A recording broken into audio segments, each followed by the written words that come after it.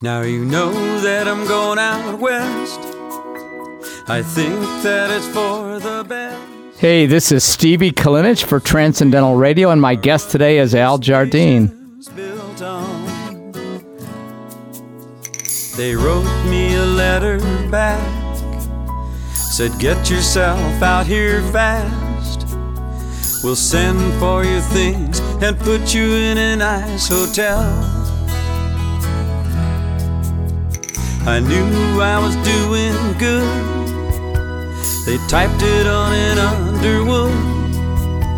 My letter came all the way by U.S. mail. They said they could use a man who could read a set of blueprint plans. By the time you read this, I'll be flying over Indian Wells. And I'll be sending you a postcard from California. And I'll be missing you each and every day. They say it's cold out here in San Francisco, but the sun shines down upon the Golden Gate. I tried you on the telephone, I didn't find you at home. The lines were down, I guess this note'll have to do. Now leaving like this ain't right, but I had to take the morning flight. I love you, girl, and I'm already missing you. And I'll be sending you a postcard from California. And I'll be missing you each and every day. They say it's cold out here in San Francisco, but the sun shines down upon the Golden Gate.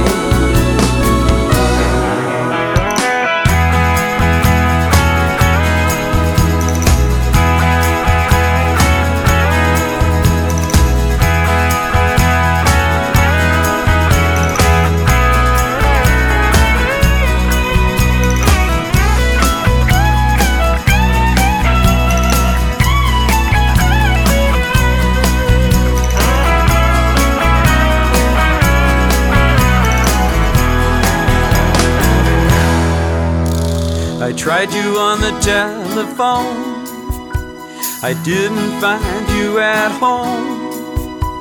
I'm not real good with words or making sweet goodbye. And maybe I'll change my plans and start up a rock and roll band. I'll write you a song and maybe it'll make you cry. And I'll be sending you a postcard from California. And I'll be missing you each and every day. They say it's cold out here in San Francisco, but the sun shines down upon the Golden Gate. And I'll be sending you a postcard from California. And I'll be missing you in each and every way. They say it's cold out here in San Francisco, but the sun shines down upon the Golden Gate. I tried you on the telephone. Oh, that's Glenn. I didn't find you at home.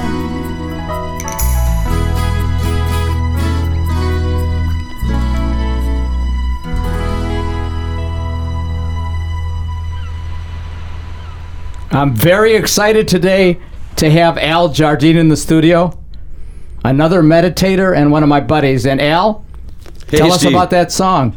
Wow, I love it. I haven't heard it in a while, Stevie. Honest, it's my favorite Glenn Campbell song. Yeah, I wrote it with it's transcendentally. I wrote this thing in a state of bliss. I guess you call it bliss. His voice was permeating the song, but I didn't know it at the time. It was very, very reminiscent of Rhinestone Cowboy. And Glenn was just speaking to me through the ether or something. And so I called Glenn and says, "Can you sing this song, Glenn? I hear your voice on it," right? Well, yeah, probably did. But I was picking up on that vibe. And when he started singing, it was just so natural. And I You said, guys "Glenn," both sound so great on I it. said, "Glenn, what is this? What does this song sound like to you?" He says, "Oh, that's Lineman." And I went, "Lineman? What are you?" Anyway, neither of us got it right, but the song is perfect. You know, each one of us had our take on it, and he gives it 100%. Tell us about this song and what your concept is and what it's about. It's about my family traveling out west from Ohio and upper state New York, and my folks were like gypsies. They just were constantly on the move. They were never happy with where they were, you know, geographically anyway. And so the ultimate goal was to get to California. And so that's what this song is about. It's the westward ho thing, you know, towards post-war, post-World War II. And how do you think it affected you as an artist? Oh, big time. I mean, as soon as we got to San Francisco,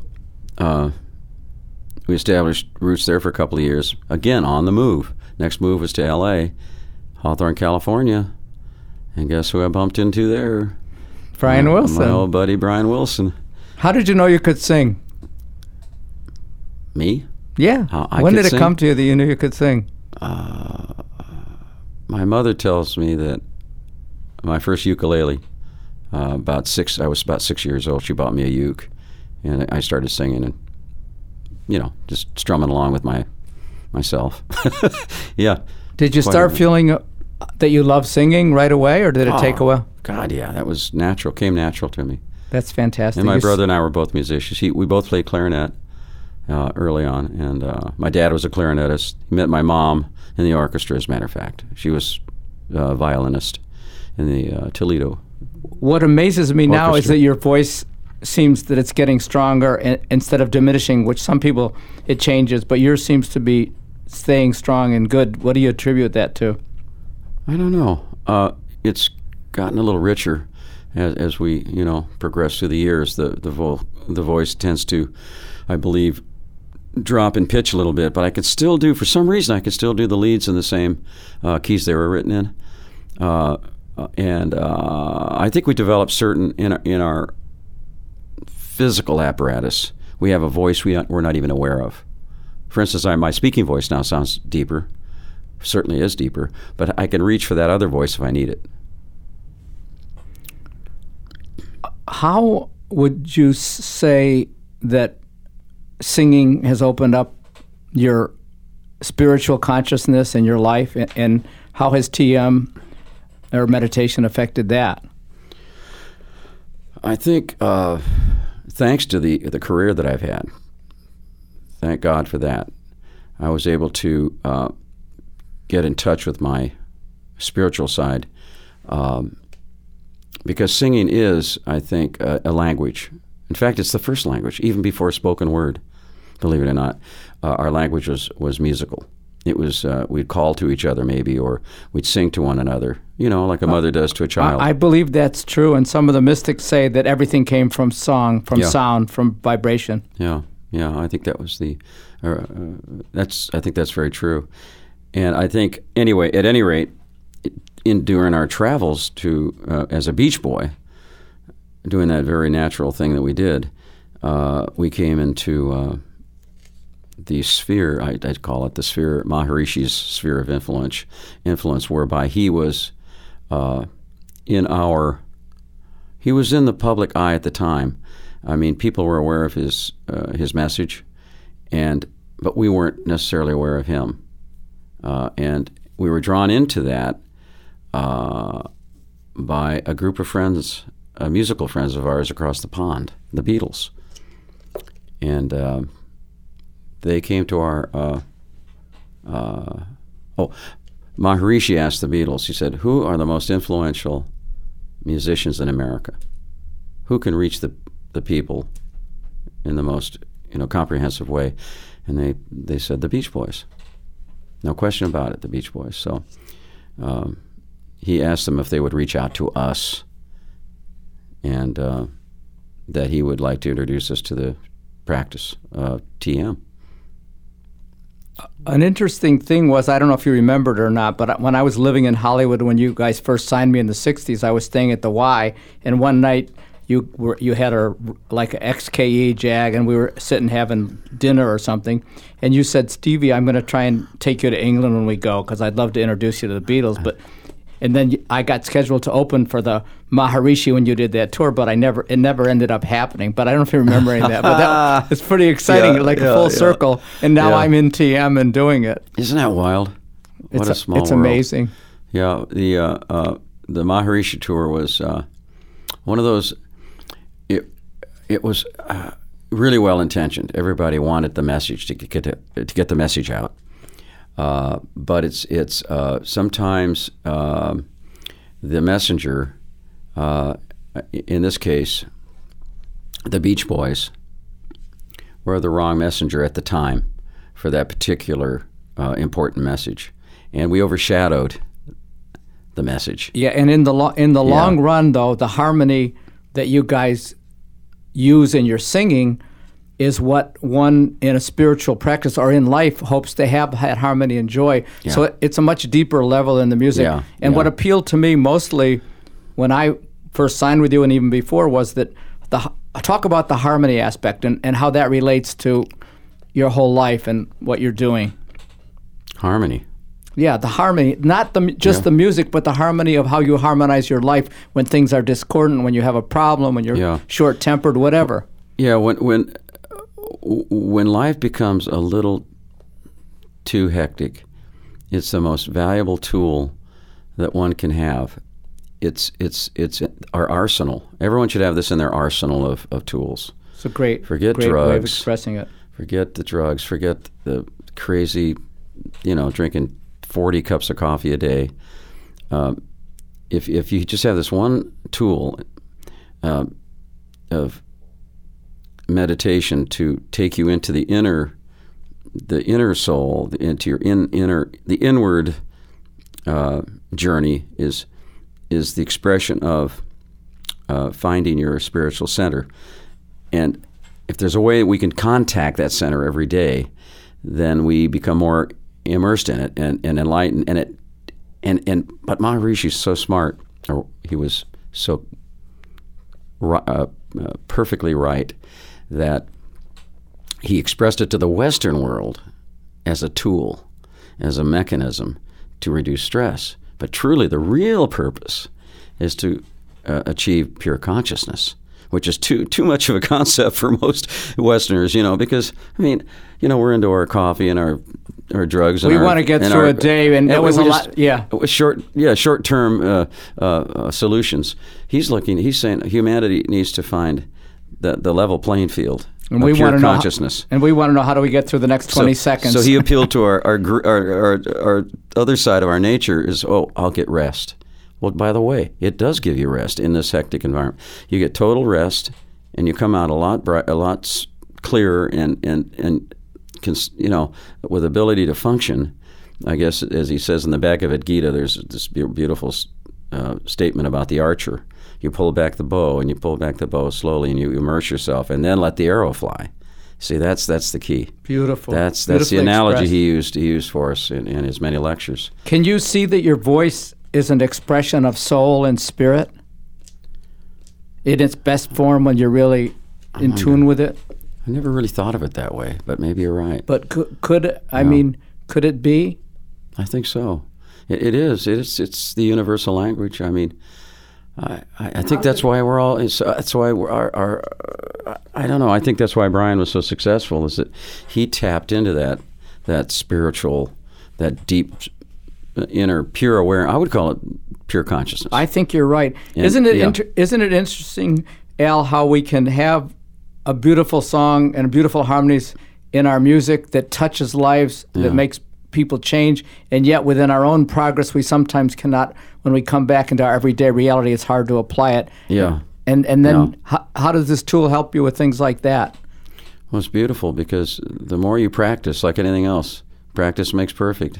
You keep you get a little too busy, you forget to meditate, and then pretty soon you find yourself getting more stressed and more, you got to stay focused and do your two meditations a day, which is the way we're taught to meditate.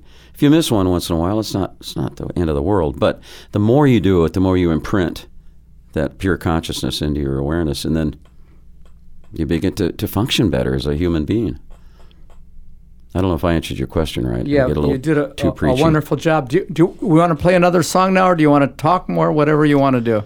Sure. We could play an environmental piece from the album, and also which dovetails nicely into a piece that you had written for me called Tide Pool Interlude. The first song is called Don't Fight the Sea, a message about the environment and man's folly of how he deals with his just crazy stuff regarding his inability to control nature and the natural elements. So this song is kind of a humble experience for the listener, and then it dovetails beautifully into your a tide pool element, which you wrote and is sung by Alec Baldwin. Did I say sung? Recited by Alec Baldwin, the voice of God, I call it. Well, I like it. I usually like to do my own poems, but he did a great job. I know. And thank you for producing it. I know I argued with you, but I apologize. It's a nice piece. It's a nice piece of work. Oh, I have to give your musical partner credit for some of this. Oh, yes, Scott. Scott is fantastic. He did a beautiful job. You're right on the music. Scott Slaughter is a great arranger and songwriter. I was very impressed. He helped me finish San Simeon. I only had a kernel of the idea, and I don't know if we're playing that today, but we certainly could. It's a song about the Hearst Castle experience. Let's hear it now. All right. This is Stevie Kalinich.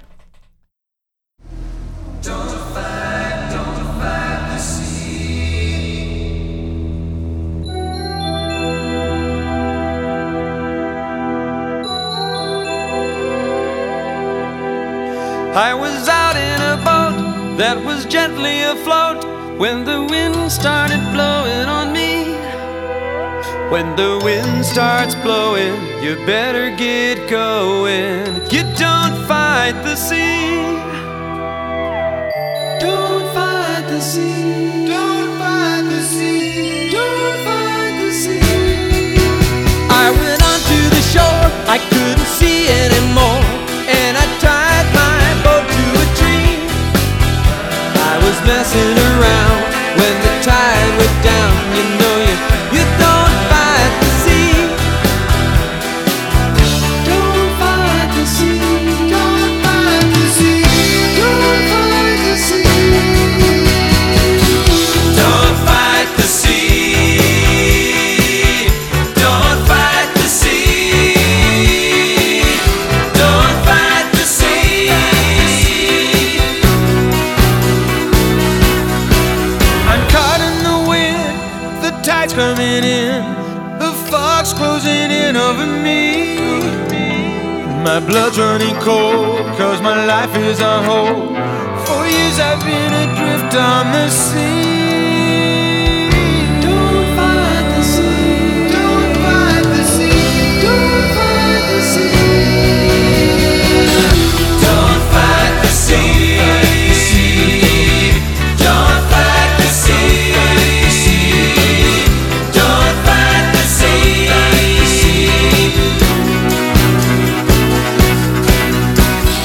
Don't fight the sea. Don't fight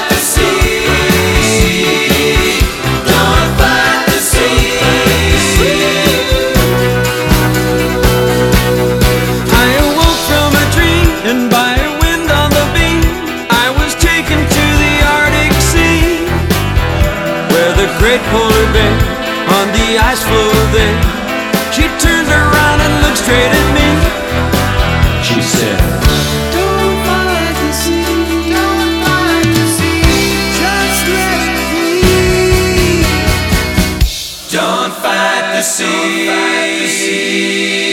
Don't fight the sea. Don't fight the sea. Don't fight the sea. Don't fight the sea. Don't fight the sea. Don't fight the sea. Don't fight the sea.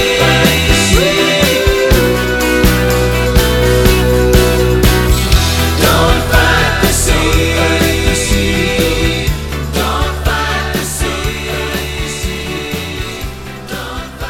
sea.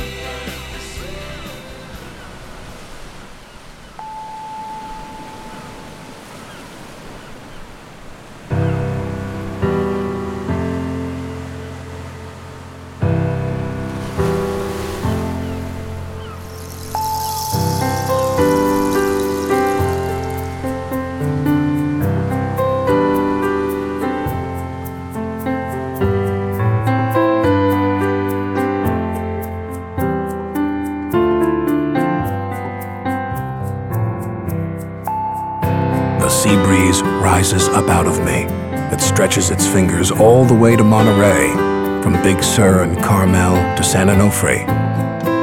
Beautiful majesty moves through me majestically.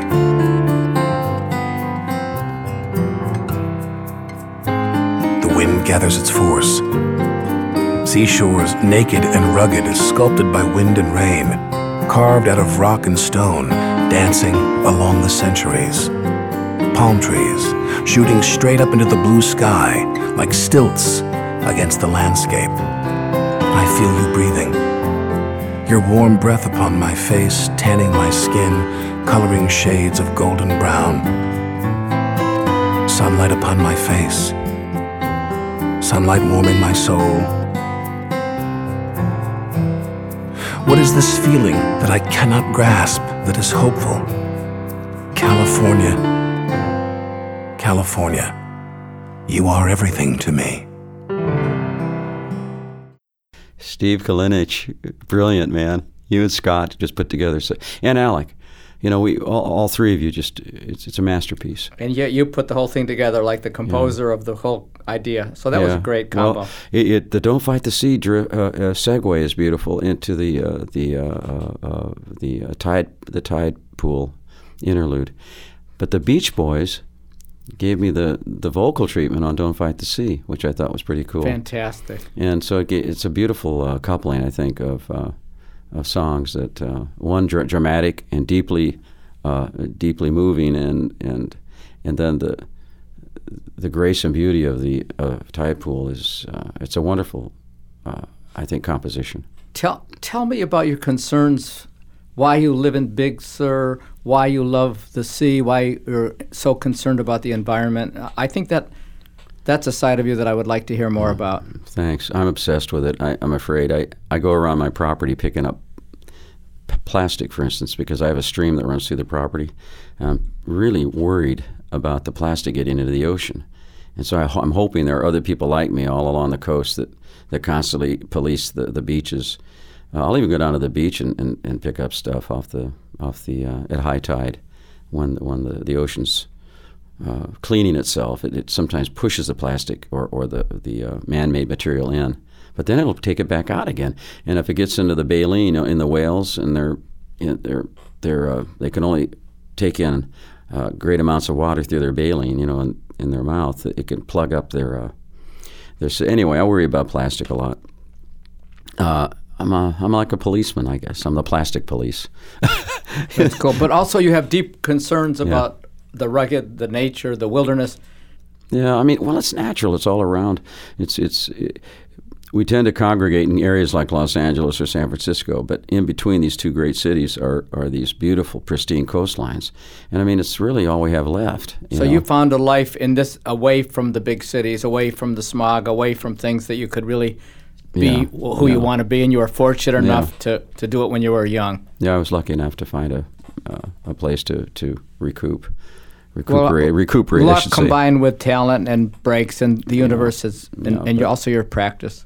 But those of us who live close to the ocean have to be aware of what's going into the ocean. And that's what I meant to say earlier. It's not just plastic, it's oil and, and anything that we put into the drains, even in our homes. We have to be aware of what we're doing. And there's a beauty about the ocean and about all those things that really are on a different level than we are. We don't have the same emotional tones when we communicate with a rock or the waves or a steep cliff. It's a different kind of communication. How does that resonate in your body, in your mind, in your life, and in your where you live now? Yeah, it resonates constantly. I mean, I'm always aware of that connection. I was thinking about Tide Pool, the song. I actually excerpted that from a poem you wrote called "The Ocean," and you are a masterful composer yourself, as you probably aren't going to tell everybody on your radio station. But I had to glean from that these very few special gems. So if you've got the entire poem, you might want to share that with your audience someday. Maybe sometime. But you helped bring it out in that case. But I feel that whatever it is a gift to me, Al. That's why whether that I do it moves through me. But I just feel I've been blessed with that, and the reason I'm humble about it because I feel it comes from grace or God or whatever you want to call it. Just like I feel your voice does. How do you feel about? Don't you feel yours is a gift too?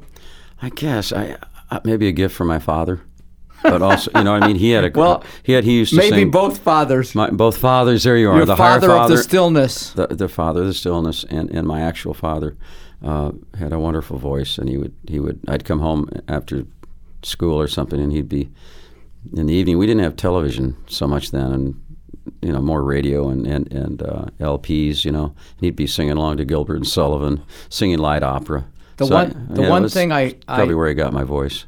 And also, one thing that I experienced with the Beach Boys when all of you are together, and I'm not making any standpoints, but I don't think that anything was ever as beautiful as that original group, the harmony. Somehow, it's not that the voices could be as good, but the way they were put together, there was an aliveness. Mm-hmm. And I've seen, Brian, where you hear different parts and they don't sound like they're going to work, and you put them all together, and it's like your body starts shaking. You say, "What is this?" It feels like the divine presence. Yeah. I mean, that sounds a little syrupy, but it does feel like it. It does.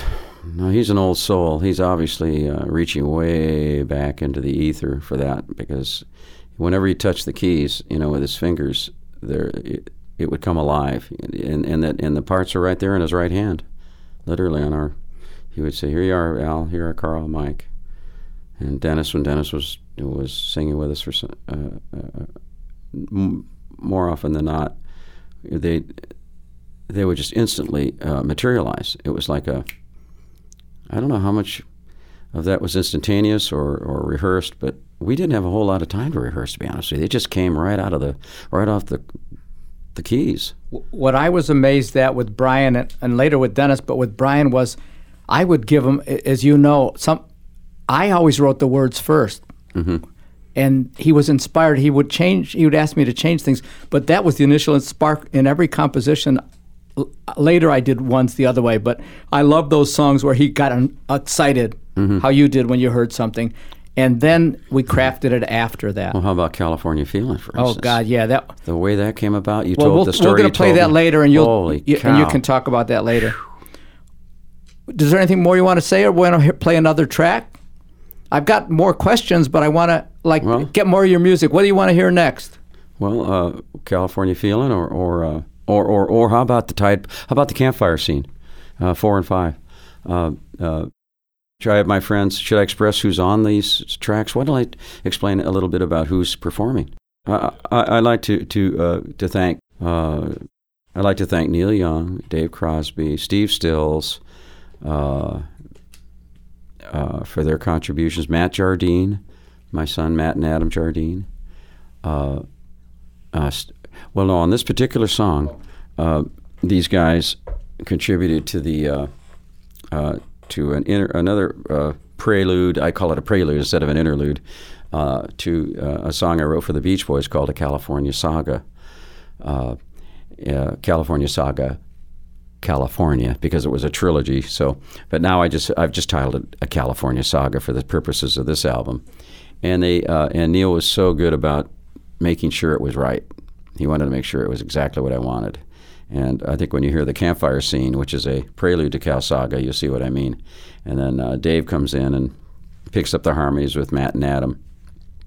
And it's just a wonderful companion piece to this album. It's called Campfire and then California Saga.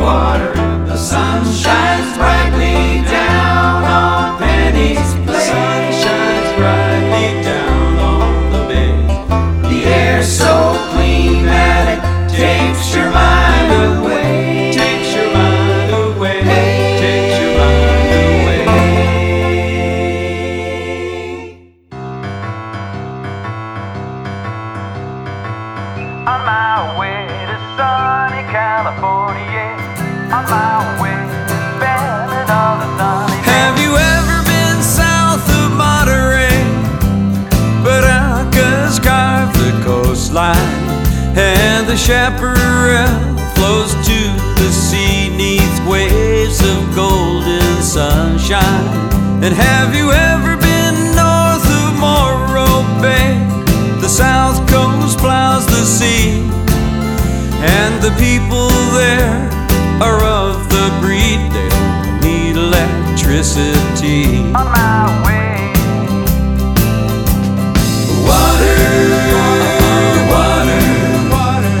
Get yourself in the cool, clear water, and the sun shines brightly down on Penny's Plain. The sun shines brightly down on the bay. The air's so clean that it takes your mind away. Takes your mind away. Takes your mind away. Have you ever been down Salinas Way, where Steinbeck found the valley? And he wrote about it the way it was in his travelings with Charlie. And have you ever walked down through the sycamores where the farmhouse used to be? There the monarch autumn journey ends on a windswept cypress tree.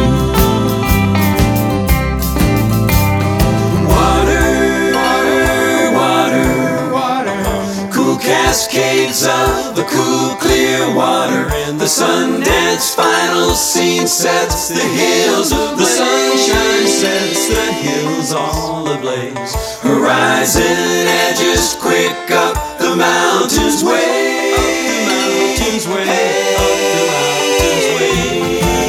Now have you ever been to a festival? The Big Sur congregation, where Country Joe would do his show, and he'd sing about liberty. And the people there in the open air are one big family. Yeah, the people there love to sing and share their newfound liberty.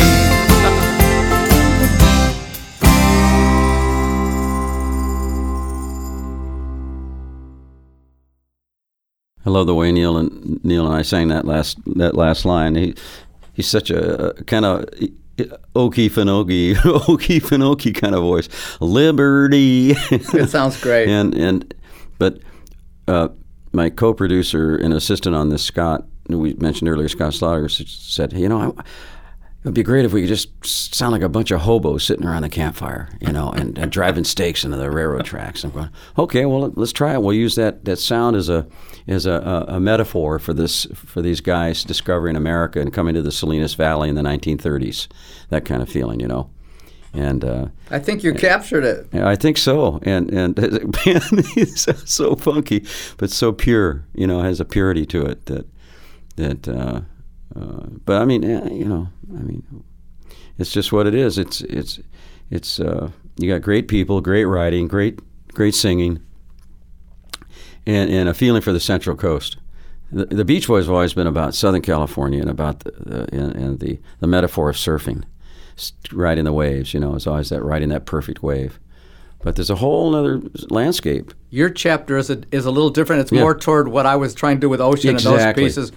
The merging of loving the other, but also being aware of the other part that isn't always fun and sun and girls, but other things. Yeah. Other layers. Yeah. So I got a chance to do it thanks to a little help from my friends. Yeah, and it was wonderful when you were doing those albums that we did a couple. We want to talk at all about the Henry Miller or the Oh yeah. You remember when we did the Henry Miller Library concert? Fantastic. We performed the whole album, and you opened the show for us. That was the longest. I think you gave me like 25-minute set. I didn't know how that they wouldn't kill me. No, they loved it, man. That's the most receptive audience because you're in the middle of a little literary community where Henry Miller actually lived, and they have his works there and his paintings and all that stuff, and it fit perfectly. I thought it was so wonderful. Al. What was the poem that stands out in your mind that you did? The Ocean one. Yes. And one of the Galactic Symphonies. Yeah, the Galactic Symphony. You always loved that. Oh, and also, I remember our dear friend, which I want to mention him, who's no longer with us, Les Chan, was there. I just want to. Yes. That I love Les Chan, and he was there and made a big impact that night because he was such a fan of yours and such a sweet guy. Yeah. My heart goes out to them too. But tell me about the Henry Miller, the feeling you got, because that was so exciting for me. Yeah, it was a little daunting, to be honest with you. I went to my studio, and I wrote all the lyrics for the whole album out on the walls, on big paper. What do you call that? Wrapping paper? Yeah, you showed me. Rolls of paper, because I realized, hey, I've never sung this before. I did it in the studio in sections, but not all together. So I was like panicking. But anyway, I think I made a pretty good effort at it, at doing it, and that was your handwriting? Yeah. I can read it. I need to hire you for mine. I had to. If you don't write it out by hand, it's very funny. If you don't write it yourself, it doesn't imprint as well. So you have to write it in order to see it. I understand. You know what I mean? Wow. But what a great evening that was. And I'm just, we were so lucky to be able to do that. Oh, and I would like to put a little pitch in for next, I don't know when this comes out, but next Saturday, July 6th, I'm appearing there again with a friend of mine from Denmark, a brilliant author and healer named Lars Muehl, and Al Jardine are going to discuss the spiritual path. It's fantastic. And it's at the Henry Miller Library, Big Sur, California, July 6th. Lars Muehl, Al Jardine and I'm going to speak to meditation, that path, and he's going to speak to another path, and we're going to try to come together in the middle. And we'll talk to Jason and see if we can get the show played before your date. Oh, that would be great, Jason. Thank you. I was walking down the beach in San Onofre. It was such a beautiful day. The wind was blowing through my hair. The waves, they chased my cares away, and the sun danced in the morning sky. When you're driving through LA, watch the cliffs below on beautiful Laguna's Three Arch Bay.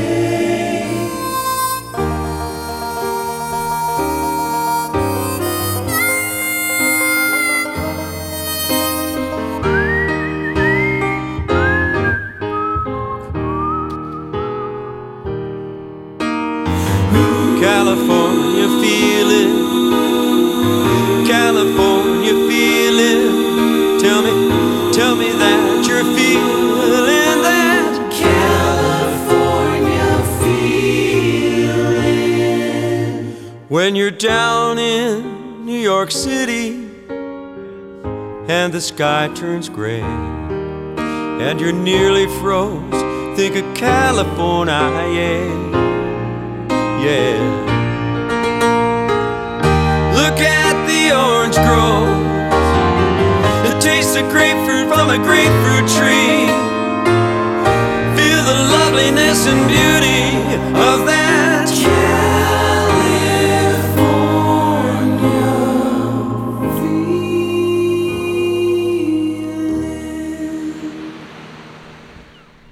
Oh, that was beautiful. That was Matt Jardine doing that high part. He has the most angelic voice.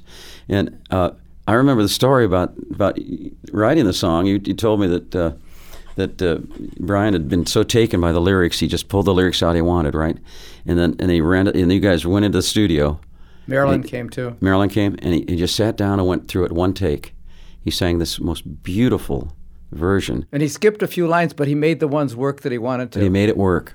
And without changing. He just did it right off the sheet on a pink sheet of paper. I even remember it. I might have it. And did he, so I'll ask you a question, did he have this rehearsed beforehand? He had a rough idea, but he changed it. And I said, my God, there's white gospel. This is beyond the Righteous Brothers. This is Brian Wilson.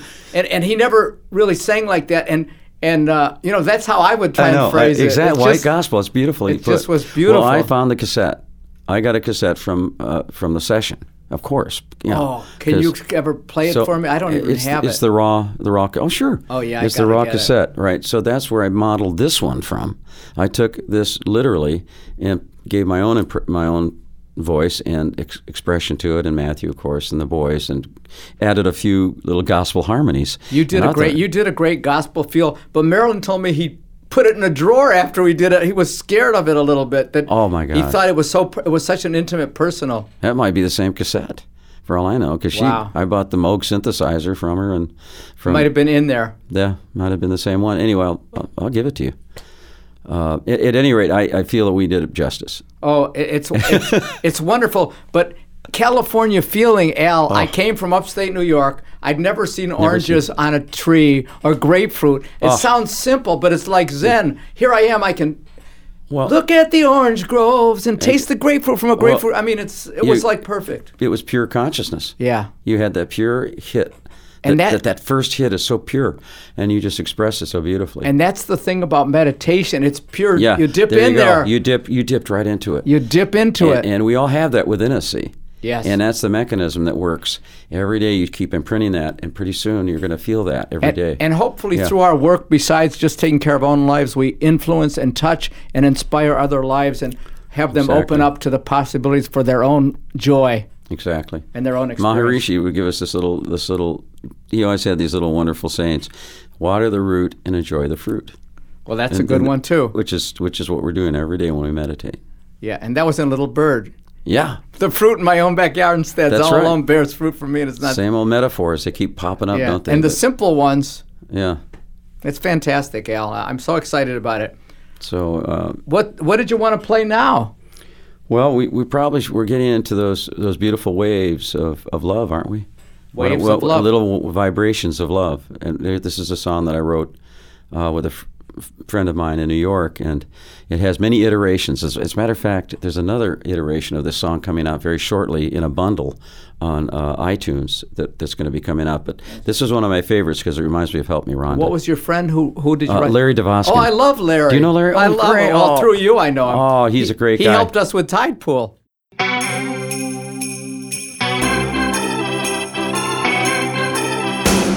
I used to believe there was nothing more. I had seen and done it all before. I developed a cold point of view until the day my heart was won by you. You awakened feelings I'd forgot. Inside my heart I kept locked up.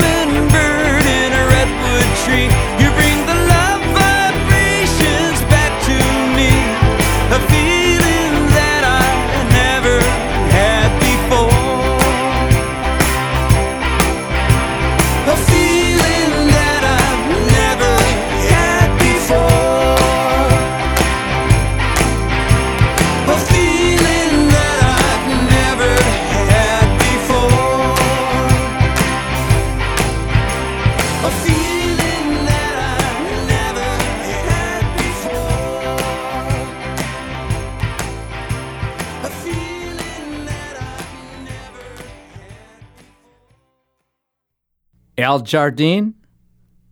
Miss Music Productions is a proud sponsor of the Stephen Kalinich Show on the David Lynch Transcendental Music Radio Network. What do you think of that, Al? Miss Music. Miss Music, I like that. Carol, our friend. Oh, yeah. Thank you, Carol. Thanks, now, Carol. Let me talk about what you want to talk about now, what you're doing now, what your feelings are, and anything more you want to say about your meditation practice or your stillness practice or what your hopes are. Well, thanks, Stevie. I am looking forward to this this new wave. I'll call it wave. Why not? This wave of energy that's coming forth. I think we're all getting energized by this, especially by this program, I might add. You're doing a great job. Thank you, sir. And David Lynch and the foundation. I think it's really great what's going on. And Jason. And Jason. Oh, yeah, Jason. Thanks, Jason. I love Jason. But we're reaching out kind of to the public. It's hard to get our music played because there's so much, especially for the veterans like myself and Brian and Paul, all the guys that are making music, really great music right now. And it's always a competition for and we're hoping to create a station with all these other wonderful DJs where they can play what they want, but there'll be room for this kind of music. So you guys too. are giving us an outlet for that. Yeah, so I appreciate that. And we hope that we go global with this. I hope big so. Plans for but this. The message is great. The TM is an invaluable tool for mankind. It's something that allows us to reach that inner sanctity, our inner selves, and it's just especially now. I mean, it's just very important for all of us. And to overcome, sometimes we have differences with friends and lovers and things like that, but meditation is a way that we can check our reactions and not jump into things and just snap at people. Because I snap sometime, and I feel, and I get edgy or cranky, and when I go to that meditation, that's when I did that song, I go to that quiet place within, in A Time to Live in Dreams, a child's joyous tear. That's that feeling that I got to through meditating, through slowing down, and I think it's a checkpoint. You've experienced You're right. that. Oh yeah. I've had extraordinary problems with my superficial personality. It's the higher self and the lower self, constantly in competition with one another. Sometimes the lower self gets the best of you, so you've got to get that balance back. And for whatever reason, it works. No, you don't even have to question it.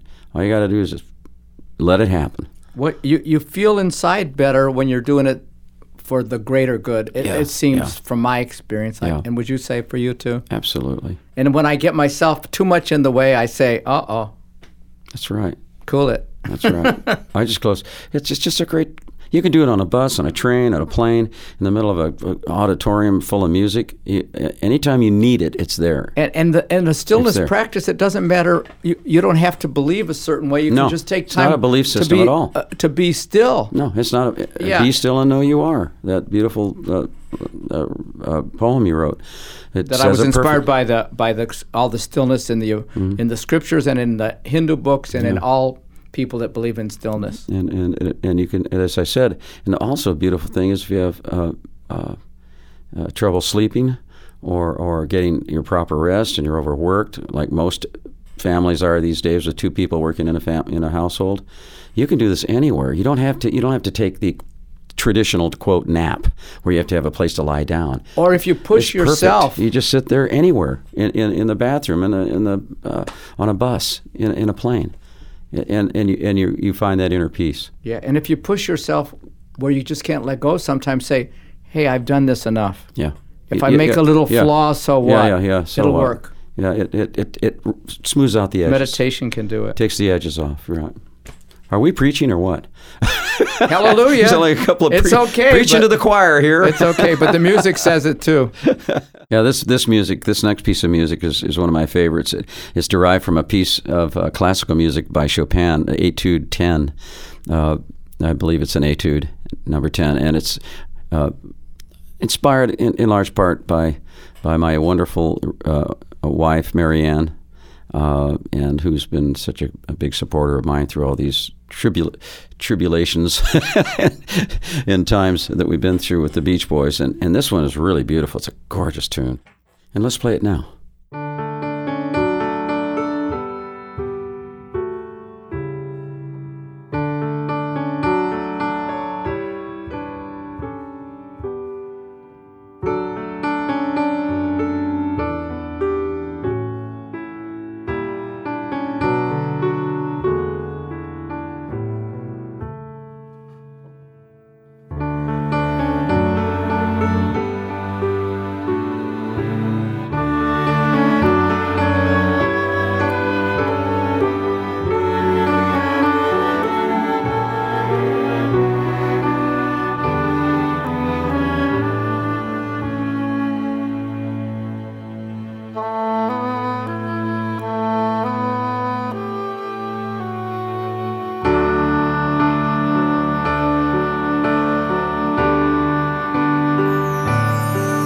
melody comes back to me, reminds me of the way we used to be, young and in love.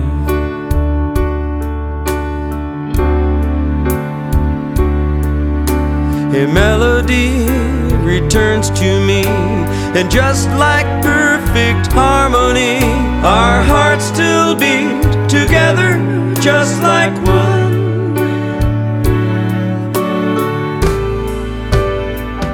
In looking back, we gave our all, and there are things I don't care to recall. But now and then I was down and felt so small, but you were there to break my fall. Without you, darling, life just can't go on. No, no. I love you, and I always will.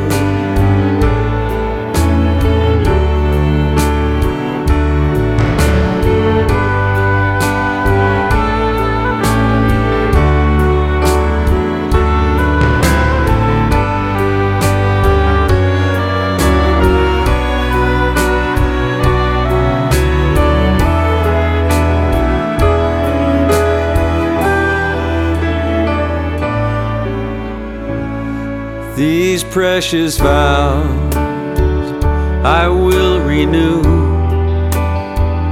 I dedicate my whole life loving you. Remember when we were young and so in love. I thank the lucky stars above. Without you, darling, life just can't go on.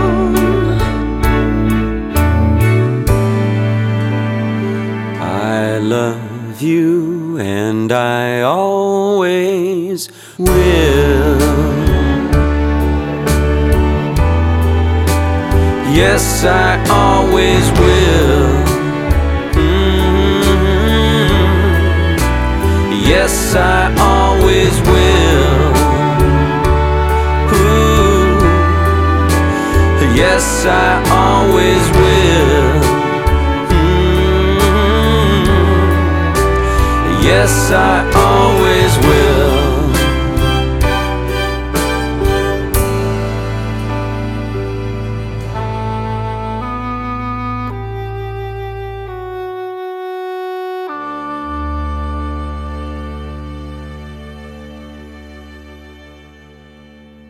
Al, I would like you to talk about what we're going to do tonight, even though when it gets on the air, it'll already have been done.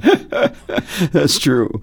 Well, we're going to go. You're going to start the show with some great poetry readings, I'm sure. And I supposedly am going to. Am I closing the show? I don't know. I don't know if I am or not. But I think you're in the show. But you're not I'm in the closing. show at around 9:00 or 9:30. I'm doing "Help Me, Rhonda" in a song about TM called "All This Is That," and it's about the two ways, two paths, the inner and the outer, and it describes the journey that one can take when you have the option. Two ways have I both traveled by, and that makes all the difference to me. And it's kind of it's a little play on Robert Frost. It's a great wonderful message and a wonderful idea. And the Vedas, and the "all this is that" comes from the Vedas, of course, as you know, that we are all one with which the fits universe. right in with the inner peace and the meditation. Yeah. Also, we have some wonderful people on the bill tonight with you. Lamont Dozier, Mickey Dolenz, Moby, the great Moby, yeah, and the great Conan O'Brien Band. Yes. Jimmy. Oh man, those guys are amazing. And his brother and Fantastic. Charlie and All of them. Nancy Richie. Sinatra. Nancy Sinatra. Sinatra's going to be on. Yeah, I hope I'm not forgetting someone that'll I know. come after me. Oh, come on. Michael DeBars. Yeah. And if I didn't think of anyone, I'll mention you on another show. Yeah. No, the Conan Band is just amazing. Wonderful people. Yeah. Thanks, Jerry and Jimmy. And I'd like to thank Donnie, our engineer, Al, for doing such a wonderful thanks, job Donnie. with us today. And I'm so grateful that he's helped us so much with these shows for Transcendental Radio. This is Stevie Kalinich here, Transcendental Radio. You're listening to Transcendental Radio, the official radio network of Transcendental Music and the David Lynch Foundation. My wonderful, exciting guest, Al Jardine. I'm grateful to David Lynch, and have a wonderful week, and we love you. Darling, life just can't go on. No. I love you, and I always